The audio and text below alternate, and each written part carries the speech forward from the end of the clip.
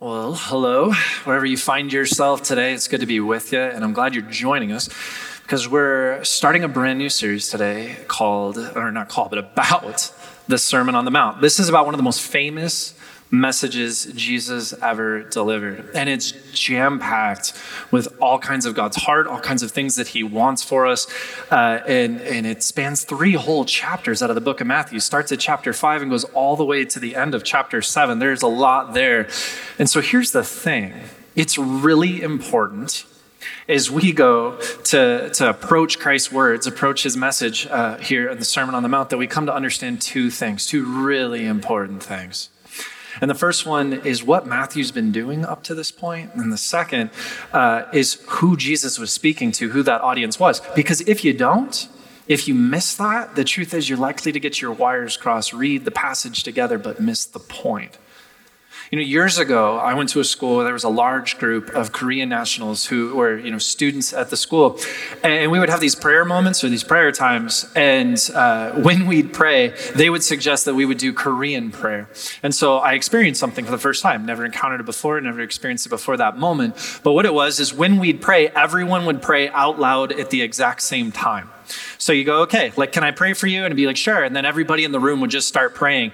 If you grew up like me, or you grew up even around this church, you know that that's not quite how you were used to. So for me, this was this crazy moment to experience that I'm so glad I did, because it informed an experience I had a little later. I'm going to share that with you now. It was years ago. Seth and I were both still youth pastors at the time, and we were going to go do hospital visits. And so I went to go with Seth on one particular hospital visit on one particular day to visit a woman who had brain trauma. She was going to have surgery because she'd taken a blow to the head. And so we show up, and Seth is trying to figure out how she's doing and trying to pray for her. Her native language was Korean, and so it's hard enough at times when you have certain kinds of brain trauma to speak, much less can you imagine navigating that when it's not your first language that you're trying to then work through. And so we were having a hard time understanding what she was saying. And eventually Seth goes, you know what? We care about you, and I'd love to pray for you. Is that okay? And she nods her head and says, yes. And so Seth begins to pray. And as he prays, she immediately begins to speak really loudly in Korean. And this takes Seth aback. And I start smiling because I know exactly what's happening. And if Seth had a better friend, he would have cued him in on what was happening, but I didn't. I just sat there quietly. And so Seth pauses and he looks at the woman. He goes, no. I'd like to pray for you. Is that okay? And she looks at him and says, yeah. Okay. And so he goes and he starts to pray again. And once again, she starts loudly speaking in Korean while Seth's praying. And this time Seth pauses and she continues. So Seth just gently reaches down and touches her shoulder and goes, no, I would like to pray for you. And she looks at him again and nods her head. And then Seth starts praying and she starts loudly speaking in Korean again. I'm dying on the inside through all of this moment because I'm just watching this all happen, knowing that Seth has no idea what's going on. And he just powers through, prays through the whole thing and says, amen. And eventually we go walking out of the hospital and I'm laughing to myself. And Seth goes, I don't understand what just happened. Every time I asked her if I could pray, she'd just start praying. And then I got to explain to him what Korean prayer was and what was actually happening in that room. And suddenly the moment made a lot more sense, because the truth is the 2 of them had their wires crossed, didn't they? They missed the point of what one another was trying to do. Because for her, think about what she was engaged in at that particular moment. He said, can I pray for you? And so she said yes. And she began to approach prayer as she understood it to be, as she'd always seen it, as she'd always experienced it. And so she engaged the same thing. And yet for Seth, he grew up around here where prayer was a far more structured thing, where there was turn taking and listening to others and this whole type of deal. And consequently, they both saw the same moment, experienced the same moment, but missed each other, missed the point of that thing. I share that with you because that same misunderstanding, that same type of moment can happen when we go to read the Sermon on the Mount. See, it's really easy to approach Matthew chapter 5 and just start reading Jesus' words, and they're good, they're powerful. It's really easy to start reading those words and to suddenly read it as though he's saying, this is a whole list of all of my new commands that I am giving you. This is a bigger rule book, a better playbook, and this is how I want you to engage each step of the way. As though he's saying, the things that you've done, step it up a notch a little bit, do better, try harder, make this happen. Here's a whole higher ethic that you now need to do here. Try this. You thought it was here, it's way up here. Go. And it's easy to read the words that way, but the truth is there's something different that's actually going on when we read the Sermon on the Mount. It's far more beautiful. It's far more powerful, and it is important for me, for you who are here today. So let's look at what Matthew has been saying up to this point. Remember, we needed to wrap our heads around that. Chapters 1 through 4. So chapter 1. Matthew opens his gospel. He's the writer. Opens his gospel with a genealogy where he connects Jesus Christ to two different key people. The first is Abraham. And he does this because God promised that Abraham's descendants would be a blessing to the whole world. And so he connects him to Abraham as if to say, and with the birth of Jesus, the whole world is coming to be blessed, just as God had promised to Abraham. Second person he connects him to, though, is David, a famous king from the history of Israel. And he does this to show that Jesus was in the bloodline of David, as if to say, what Matthew's really getting at is that a king has been born and a new kingdom is about to begin. And then he details the birth of Christ. We get to chapter 2, and what we realize is that Christ's kingdom isn't going to be the only kingdom that's established already on this earth. There are other kings. There are other kingdoms. One king, his name is Herod. While some people gathered around excited about Christ and his kingdom and all that would come to pass someday, one king, his name was Herod, sought to kill him and tried to hunt him down. And it's because this king, his kingdom operated a little differently. It was a kingdom ruled by power and force. It was a kingdom where you eliminated all threats and rule by dominance, and he wanted to erase Christ so that he would erase his future kingdom, so that he'd pose no threat. And yet Christ lives.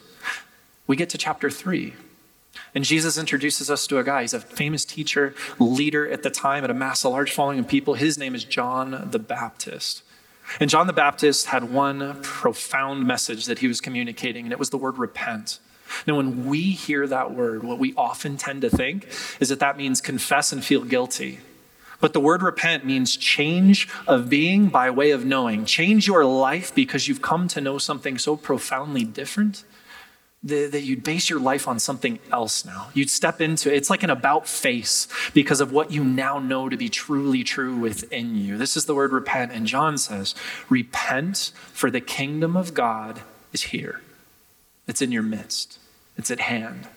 And it's exactly at that moment that Jesus steps onto the scene and John baptizes him and begins the ministry of Jesus Christ. Formally.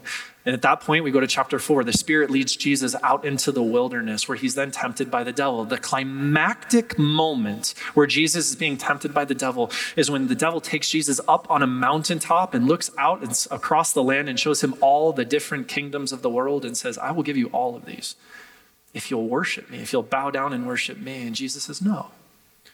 Because he didn't come to take the kingdoms of this world and have them. He came to be king and to start his own kingdom that would last forever, that is for all. And so that's exactly what he does. He steps out from that moment and he begins to spread the good news of that kingdom, proclaiming, repent, for the kingdom is here, everywhere he went. And he ministered to people who struggled, people who felt broken, people who were sick, some people who were disabled, people who were impoverished, people who thought that they were far out, and he heals and he brings peace and wholeness and goodness to them as he begins to pull these people, and these are the very people who be a part of his kingdom. And then we get to chapter 5, and this is a really big moment in the book of Matthew. Because for 4 chapters, Matthew has been getting us excited, telling us that the kingdom of God is here. The kingdom of heaven is in our midst. And Jesus starts to proclaim that. And finally, when we get to the Sermon on the Mount in chapter 5, Matthew's telling us, and this is what it looks like. This kingdom, this new thing, this way that's different than all these other kingdoms, it's here, it's in our midst, and this is what it looks like. And he spends 3 chapters talking about it. Jesus, when he goes to deliver this sermon, he takes the large people who'd been coming from far and wide to understand who he was and to be a part of this kingdom. He takes them up a mountainside, and while they're on the slope before him, he begins to speak. Those who were broken, those who were sick, those who had been healed, those who had felt far off, far and wide gathered before him. This is the audience that he's speaking to as they seek to understand what it is to be a part of this kingdom. And these are the first words he speaks. Matthew chapter 5, verse 3. Blessed are the poor in spirit, for theirs is the kingdom of heaven. Blessed are those who mourn, for they shall be comforted. Blessed are the meek, for they shall inherit the earth. Blessed are those who hunger and thirst for righteousness, for they shall be satisfied. Blessed are the merciful, for they shall receive mercy. Blessed are the pure in heart, for they shall see God. Blessed are the peacemakers, for they shall be called sons of God. And blessed are those who are persecuted for righteousness' sake, for theirs is the kingdom of heaven. Blessed are you when others revile you and persecute you and utter all kinds of evil against you falsely on my account. These are his opening words. Think about this for just a moment. Imagine that you're on that hillside. Imagine that you're one of those people that have gathered amongst all those that he has pulled near, all those who've come from far and wide to hear those. Here's what Jesus isn't doing at that particular moment. He's not saying, you know what? You need to go out and be poor in spirit. Go try to be poor in spirit so that you can be blessed. He's not saying go out and make sure that you try to be meek so that you can receive blessing. It's not a new challenge to go out and experience some kind of tragedy so that you'd experience the depth of mourning so that Jesus can then say, and that's how a blessing looks like. He's actually having a conversation with the very people in front of him who know what it is to be poor in spirit, who know what it is to be the meek, who know what it is to have grieved and felt those things, who know what it is to experience the whole list of what he walks through in this particular moment. This is who he's speaking to. And what he's telling them is there is blessing for you, that you, even in this moment, all people everywhere, this isn't just a narrow kingdom, but a kingdom that is for all, far and wide, that there is blessing to be had, even for you, even here, even still. He looks at this group of people that formerly had experienced this so differently. Because you see, this was a big deal for him to say that. Verse 13, he looks at this group of people and he says, you are the light of the world. Do you know how easy it would have been for them to go, no, I'm not. The light of the world is in Jerusalem. It's the temple. That's where the Holy of Holies is. That's like where the fullness of the presence of God actually dwells. That's the light of the world. I'm on a mountainside listening to you. But he doesn't. He says, you are the light of the world. You are blessed. The kingdom of God is for you and will flow through you. This is a really powerful thing that would have been so easy for them to miss. Because they'd grown up hearing that if you were poor in spirit, it's because you were a sinner who was being punished, and this was God's way of taking that out on you. This was your consequence. If you were sick and you were impoverished, or you were on the fringes, or you were on the outside, it's because either you had done something wrong or somebody around you did something wrong, because God must be imposing some kind of consequence on you. You're getting what you deserve until that time is done. And yet Jesus says to those of you who are far off, my desire is not to punish you, but to draw you near. To those of you who are poor in spirit, blessing is there for you are loved and known and called near as citizens of the kingdom of God. It's a powerful moment. It's like heaven drawn near. This is what the kingdom of God is, friends. For all who sat and listened that day. Can you imagine how powerful that was? I mean, can you imagine what it would have been like to hear those words? But also, can you imagine how easy it would have been to dismiss them because of all they'd already experienced in their life? Because of what they already knew of religion and of God? Because of what they already knew of kings and kingdoms and how things work? To just simply hear that and go, no.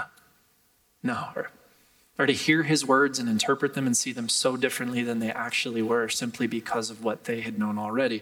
See, friends, I share that with us today, and I address all of this here this morning because that is my concern here today with us. That's what I care about here with us. Myself, you, all of us. See, as we continue looking at the Sermon on the Mount, both today and in the weeks to come, I'm excited because there's this kind of beauty that flows through these passages, that flows through this message that empowers our life, that speaks of heart and blessing and the love of God. But I'm also a little bit concerned in that it's so easy for us to miss it or to dismiss it. Because sometimes we're so used to seeing life through the lens of some other kingdom that at times it can be actually hard to wrestle with what Jesus is speaking to when he's talking about the kingdom of God. And I don't want us to miss it, both because of the season that we're in right now. There's a part where if there was a need to experience the kingdom of heaven here and now, it seems like now more than ever for many of us. It seems like that is needed, but it's not just that it's needed as a ministry unto us. It is a precious gift that is meant to flow to the world around us. As the church, I don't want us to miss it. And so I want to use the rest of our morning to point to two things, to make two acknowledgments that if we can acknowledge these things, we might take a step forward in seeing the kingdom of God. If we can acknowledge these things, it might be the first step we need into actually seeing the heart of Christ and seeing his words in a different light here this morning. So I'm going to use our time to walk us through those. And here is the first. I don't want you to miss it. It's this. Seeing your world through the eyes of another kingdom can prevent you from seeing the kingdom of God. I'll say that again. Seeing your world through the eyes of another kingdom can prevent you from seeing the kingdom of God. I don't think it's any coincidence that Jesus took the people up a mountain before he delivered his message. In the same way that I don't think it's any coincidence that Satan took Jesus up to a tall mountain to show him all the kingdoms of this earth and offer those things to him. See, when you want somebody to see something new, when you want somebody to embrace something different, to accept something different than what they've come to understand or how they've known things before, sometimes you have to pull them out of the norm that they are in order for them to see it. Sometimes you have to step out of that thing because you're on autopilot. It's so easy for you to operate that way that you've got to see something different here. I mean, think about the history of the Jews. When God wanted to establish a new relationship with his people, he didn't do so in the midst of Egypt while they were slaves. No, what did he do? He liberated them, freed them, led them across the desert. And when they were out in the middle of nowhere, in a place they'd never lived before, he establishes a new relationship with them and gives his laws and his commandments and the ways that they're now to operate with one another. Something brand new, stepping out of the context that they were in. So now all of these people who gather on a hillside over Galilee are hearing this message about what the kingdom looks like. And Jesus didn't deliver it in the synagogue, even though that's where you would have gone to hear a religious leader speak. That's the normal place where you go to hear that message. He didn't deliver his message in the city square, even though that's where you'd go to get the most people to kind of hear the thing that you were doing. That's where everyone is. He took them up a mountainside, spanning out over all that God has created to say, there's a new kind of kingdom and I want you to see it. I don't want you to miss it here today. You know, this might ruffle a few feathers here this morning, but I like to tell people, one of the things that I think about it this way is that if you want to know what kind of king someone will be, all you have to do is just observe them driving their car. It is just observe them while they're driving. Because think about this, when we get into the driver's seat of our own vehicle, into the driver's seat of our car, it's one of the few times in our lives where we, like normal, common, non-royalty types of people, suddenly are the full kings and queens of a certain dominion, surrounded by 4 castle walls made of steel, right?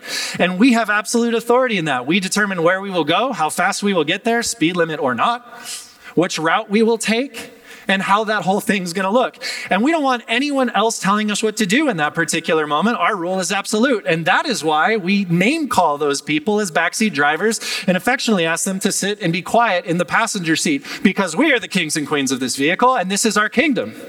How dare you question our authority, right? When we do this particular thing. This is our kingdom and we get to determine what is what. The thing that I find particularly fascinating about this is the way we act, behave, perceive ourselves, the way we live our kingdom, the way we operate in our kingdom when someone else's kingdom makes its way into ours. When someone else suddenly merges into your lane in traffic, when someone else suddenly cuts you off, they're operating in their kingdom and suddenly it is impacting and affecting yours. We might be peacefully driving along. Somebody suddenly cuts into our lane and that causes us to do something very small. It causes us to take our foot and move it about, 6 to 8 inch total movement from the gas pedal to the brake for just a sec, exerting very little human effort. But the response that we then give that is, oh, right? Are you kidding me? And then we'll make a comment about that person's intelligence and their reasons and motives behind exactly what it is they're doing. Then we assert our rule, we assert our authority by trying to hold them accountable to this. And what do? Oh no, they're going to know. So we either start honking, waving our arms, and then we hold them to certain consequences. We get as close to their bumper as we possibly can, and we try to maintain that for a long period of time so that they can be as uncomfortable as possible.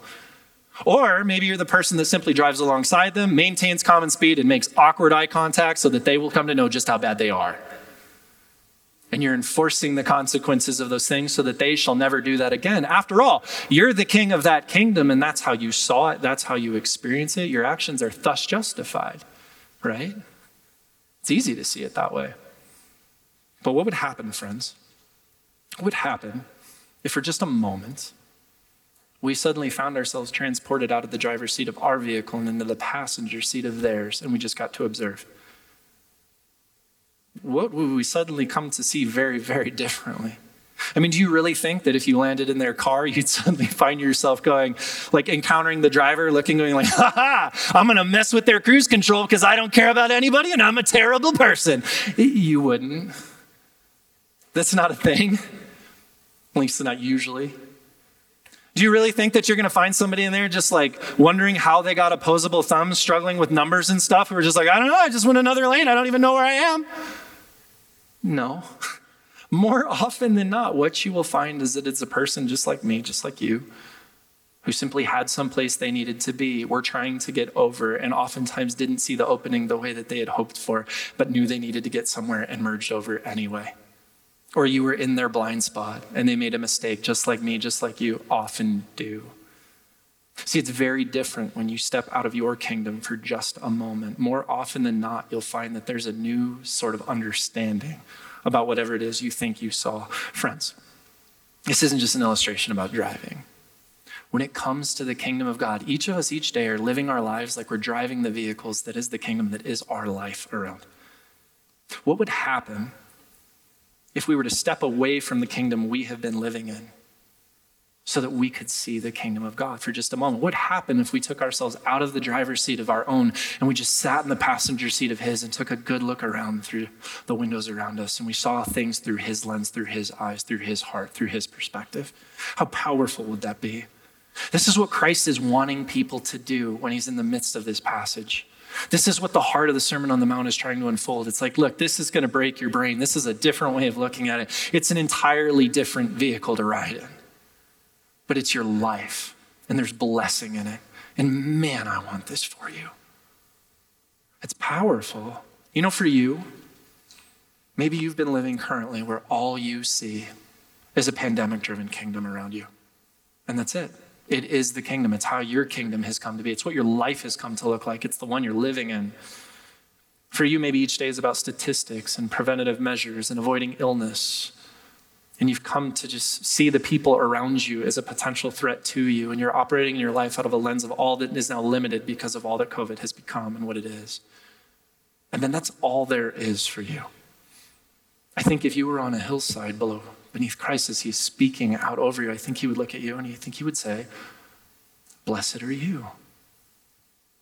Blessed are you. And not to say your problems don't matter. I think he would be saying, blessed are you, as if to say, amidst the circumstances and difficulties that you so honestly face around you, you are absolutely loved and cared for by the God of the universe, anchored and secure in his heart, in his arms, in his stead. And that when you struggle or when you mess up, that you don't lose his favor, but that you have it still, and that your life has purpose and power and value. And then he actually wants to continue loving you to bless others so that blessing becomes blessing as the kingdom of God is made known in you, through you, and around you. It's for you. Blessed are you. Which kingdom will you choose? Which kingdom will you see? You know, maybe for you, you've been living in a world where the only kingdom you see is political or sociopolitical. For you, each moment is about liberals versus conservatives. And each day is about overcoming the threat that an opposing view poses on you, as though there's this immediate loss of your inherent values and the things you hold most dear, and everything's at threat and everything's at stake all the time. Maybe for you, you've come to look at people around you as either with you or against you, as either friend or foe. And we've lost sight of the fact that they're made in the image of God, reflections of the very beauty of the one whom you hold dear. And yet it's what you see and it's how you navigate this. I think if you were on the hillside in front of Christ, you would say, and blessed are you, even here, even still. For in him, this kingdom that we're speaking of, there is a kingdom that is above and beyond the forces of any political party. There is a kingdom that is composed of every tongue, tribe, and nation. This is a reflection of the love of Christ being poured out on everyone as it makes its way forward. And that this kingdom is not thwarted by one leader to the next, nor is God that God so small that his plans are undone simply by the changing of the tides. But it transcends all, is bigger than all, and holds you even still. There is peace and there is goodness to be had. For the kingdom of God is in our midst. Blessed are you, even here, even still. What would happen, friends, if for just a moment we stepped out of the driver's seat of this kingdom that we've been operating in and we just jumped into the passenger seat, like I said, with Jesus driving, and just simply chose to see the world as he sees it through that windshield? What would be different? How would we be different? How would that inform our lives in a different way? What if, friends, there really is a good and benevolent God who seeks to pour out love and grace upon you and your life, even still, even here, even now? Which brings me to the second thing that we need to acknowledge here this morning, because I don't want us to miss what's happening in the Sermon on the Mount. It's this. If you want to see something you didn't see before, then you have to accept that there might be something that you're missing. If you want to see something that you didn't see before, another way to put that, or that you aren't seeing right now, you have to accept that there might be something that you're missing. Time and time again in the Sermon on the Mount, Jesus uses the same grammatical expression. He uses it over and over again, like wears the thing out as he goes through this message. And it's this. He says, "You've heard it said, but I say to you."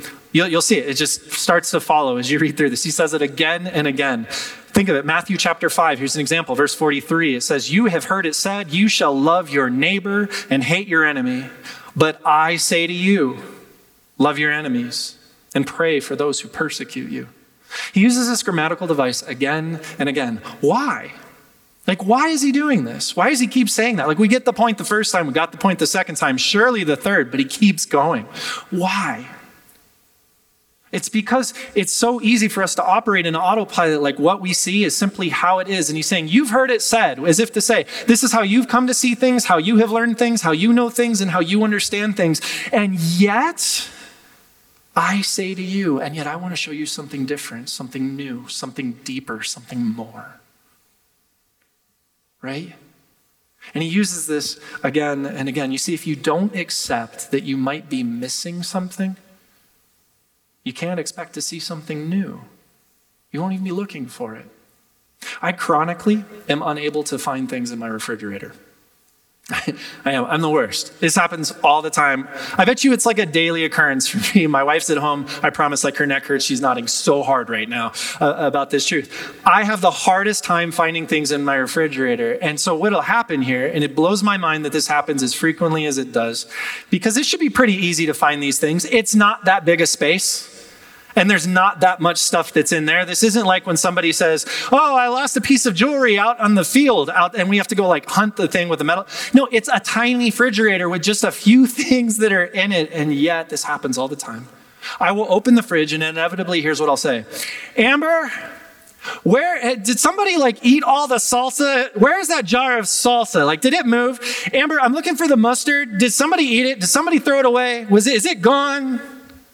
I can't find it. And then, like we do this thing on replay, my wife may as well just record this and every now and then just blast it through a speaker so she can use less effort. She'll look at me and she'll go, no, Ryan, it's in there. You just have to look.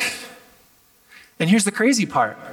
I will actually look. Sometimes I will look for a really long time. Sometimes I'll even start looking so hard that I start taking everything out of the fridge, like I'm now excavating this new piece of property, trying to find the hidden gems that I'm missing within it.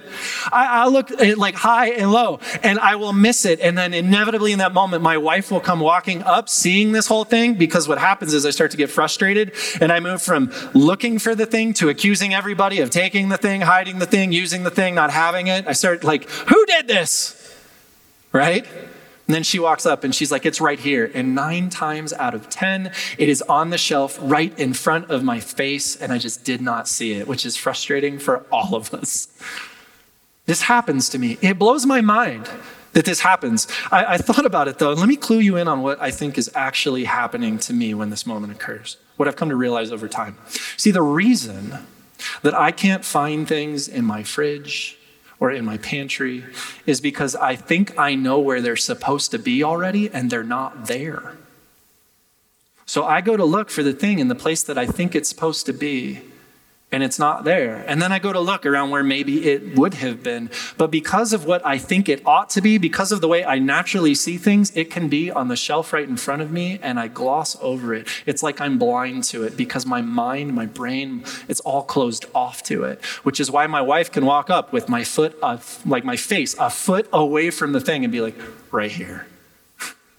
And I've missed it. It's right there in front of my face on the shelf in front of me. And I missed it.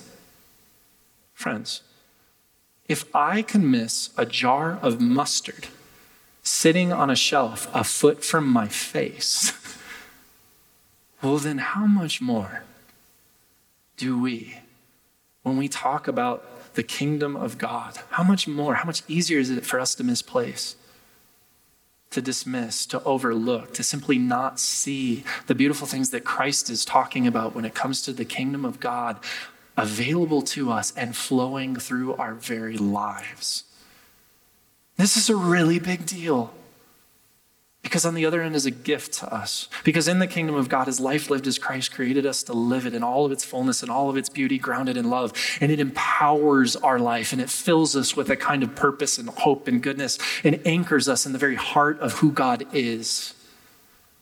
It's a powerful kind of security. It's a powerful kind of understanding, and it's a powerful kind of purpose as we then go to live our lives in that kingdom and be a living, breathing kingdom giver, right, to everyone around us that it might compound and grow.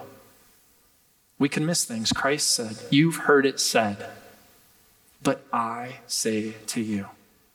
You're used to seeing about and thinking about it this way. And yet, what if Christ wants to show you something deeper, something more, something truer? You've heard it said that we are to love our neighbor and hate liberals or hate conservatives, right? But I say to you, love your enemy and pray for those who are against you. That's like a world flips upside down right now, is it not? That's like an ability to attach my heart to something that before it was cut off from. That's the heart of God, not just for some people, but for all people, flowing in me and through me and around me. It's for you. It's for me. Friends, what if the person God wants you to love most right now in your life is sitting on the shelf in front of you and you haven't seen it because you're looking everywhere else? I mean, think about this. We're not talking about life as we always live it. We're not talking about some other kingdom. We're talking about the kingdom of God. What if the person that God most wants you to love in your life right now is actually sitting right there on the shelf in front of you and you miss it because you think that it's supposed to be over here or it's supposed to be over here, and so you just miss that thing that's a foot away from you right now? What would that be like? Or what about this? If you're currently only looking for a church to hold in-person services and to make sure that things happen the way that did before COVID, it's an honest care and it's an honest desire, but what if, because that's what it must be, you miss the church that is actually here right in front of you right now? That you're a part of, the body of Christ that you are a part of, that needs your love and your goodness to flow into the community and life around you during this season of time. Because you carry the kingdom wherever you go. The church is not a place, but a people gathered. It's alive in you right here and right now, wherever you might be. Friends, in your own lives, if you aren't seeing the kingdom of God alive and real in your life right now, then that means that either this whole thing is a sham and we're just deceived on something and we should, abandon ship, or it means that there's something you're not yet seeing. During these moments where it's hard to see something, the idea of what if can become a really powerful resource to make our way back. So I want to ask a series of what if questions to each of us here this morning, that it might open us up to see our world, the world, through the kingdom of God. And it's this. Friends, what if God is still loving the world forward? What if he's loving your city, your state, your nation, and more than just your nation, the entire great big world, the entire universe? What if God is still loving the world forward? And what if that God is also currently and fervently pouring that love and compassion that he endlessly has upon you, wherever you might be, right here and right now? And that he's still pouring that out. What if, because you are secure in his love, because you are fueled by his kindness, and because you are made in his image and reflect his incredible beauty, what if there is goodness and there is blessing for you to experience in your life right here and right now, even still, even amidst difficult circumstances, friends? Even amidst struggle and hardship and unknowns and that which we cannot control. Friends, what if the kingdom of God isn't a fairy tale that was simply spoken about on a hillside over Galilee 2,000 years ago, but is actually as alive as it ever has been, as alive as Christ who is within you? May the kingdom of God be that alive around you.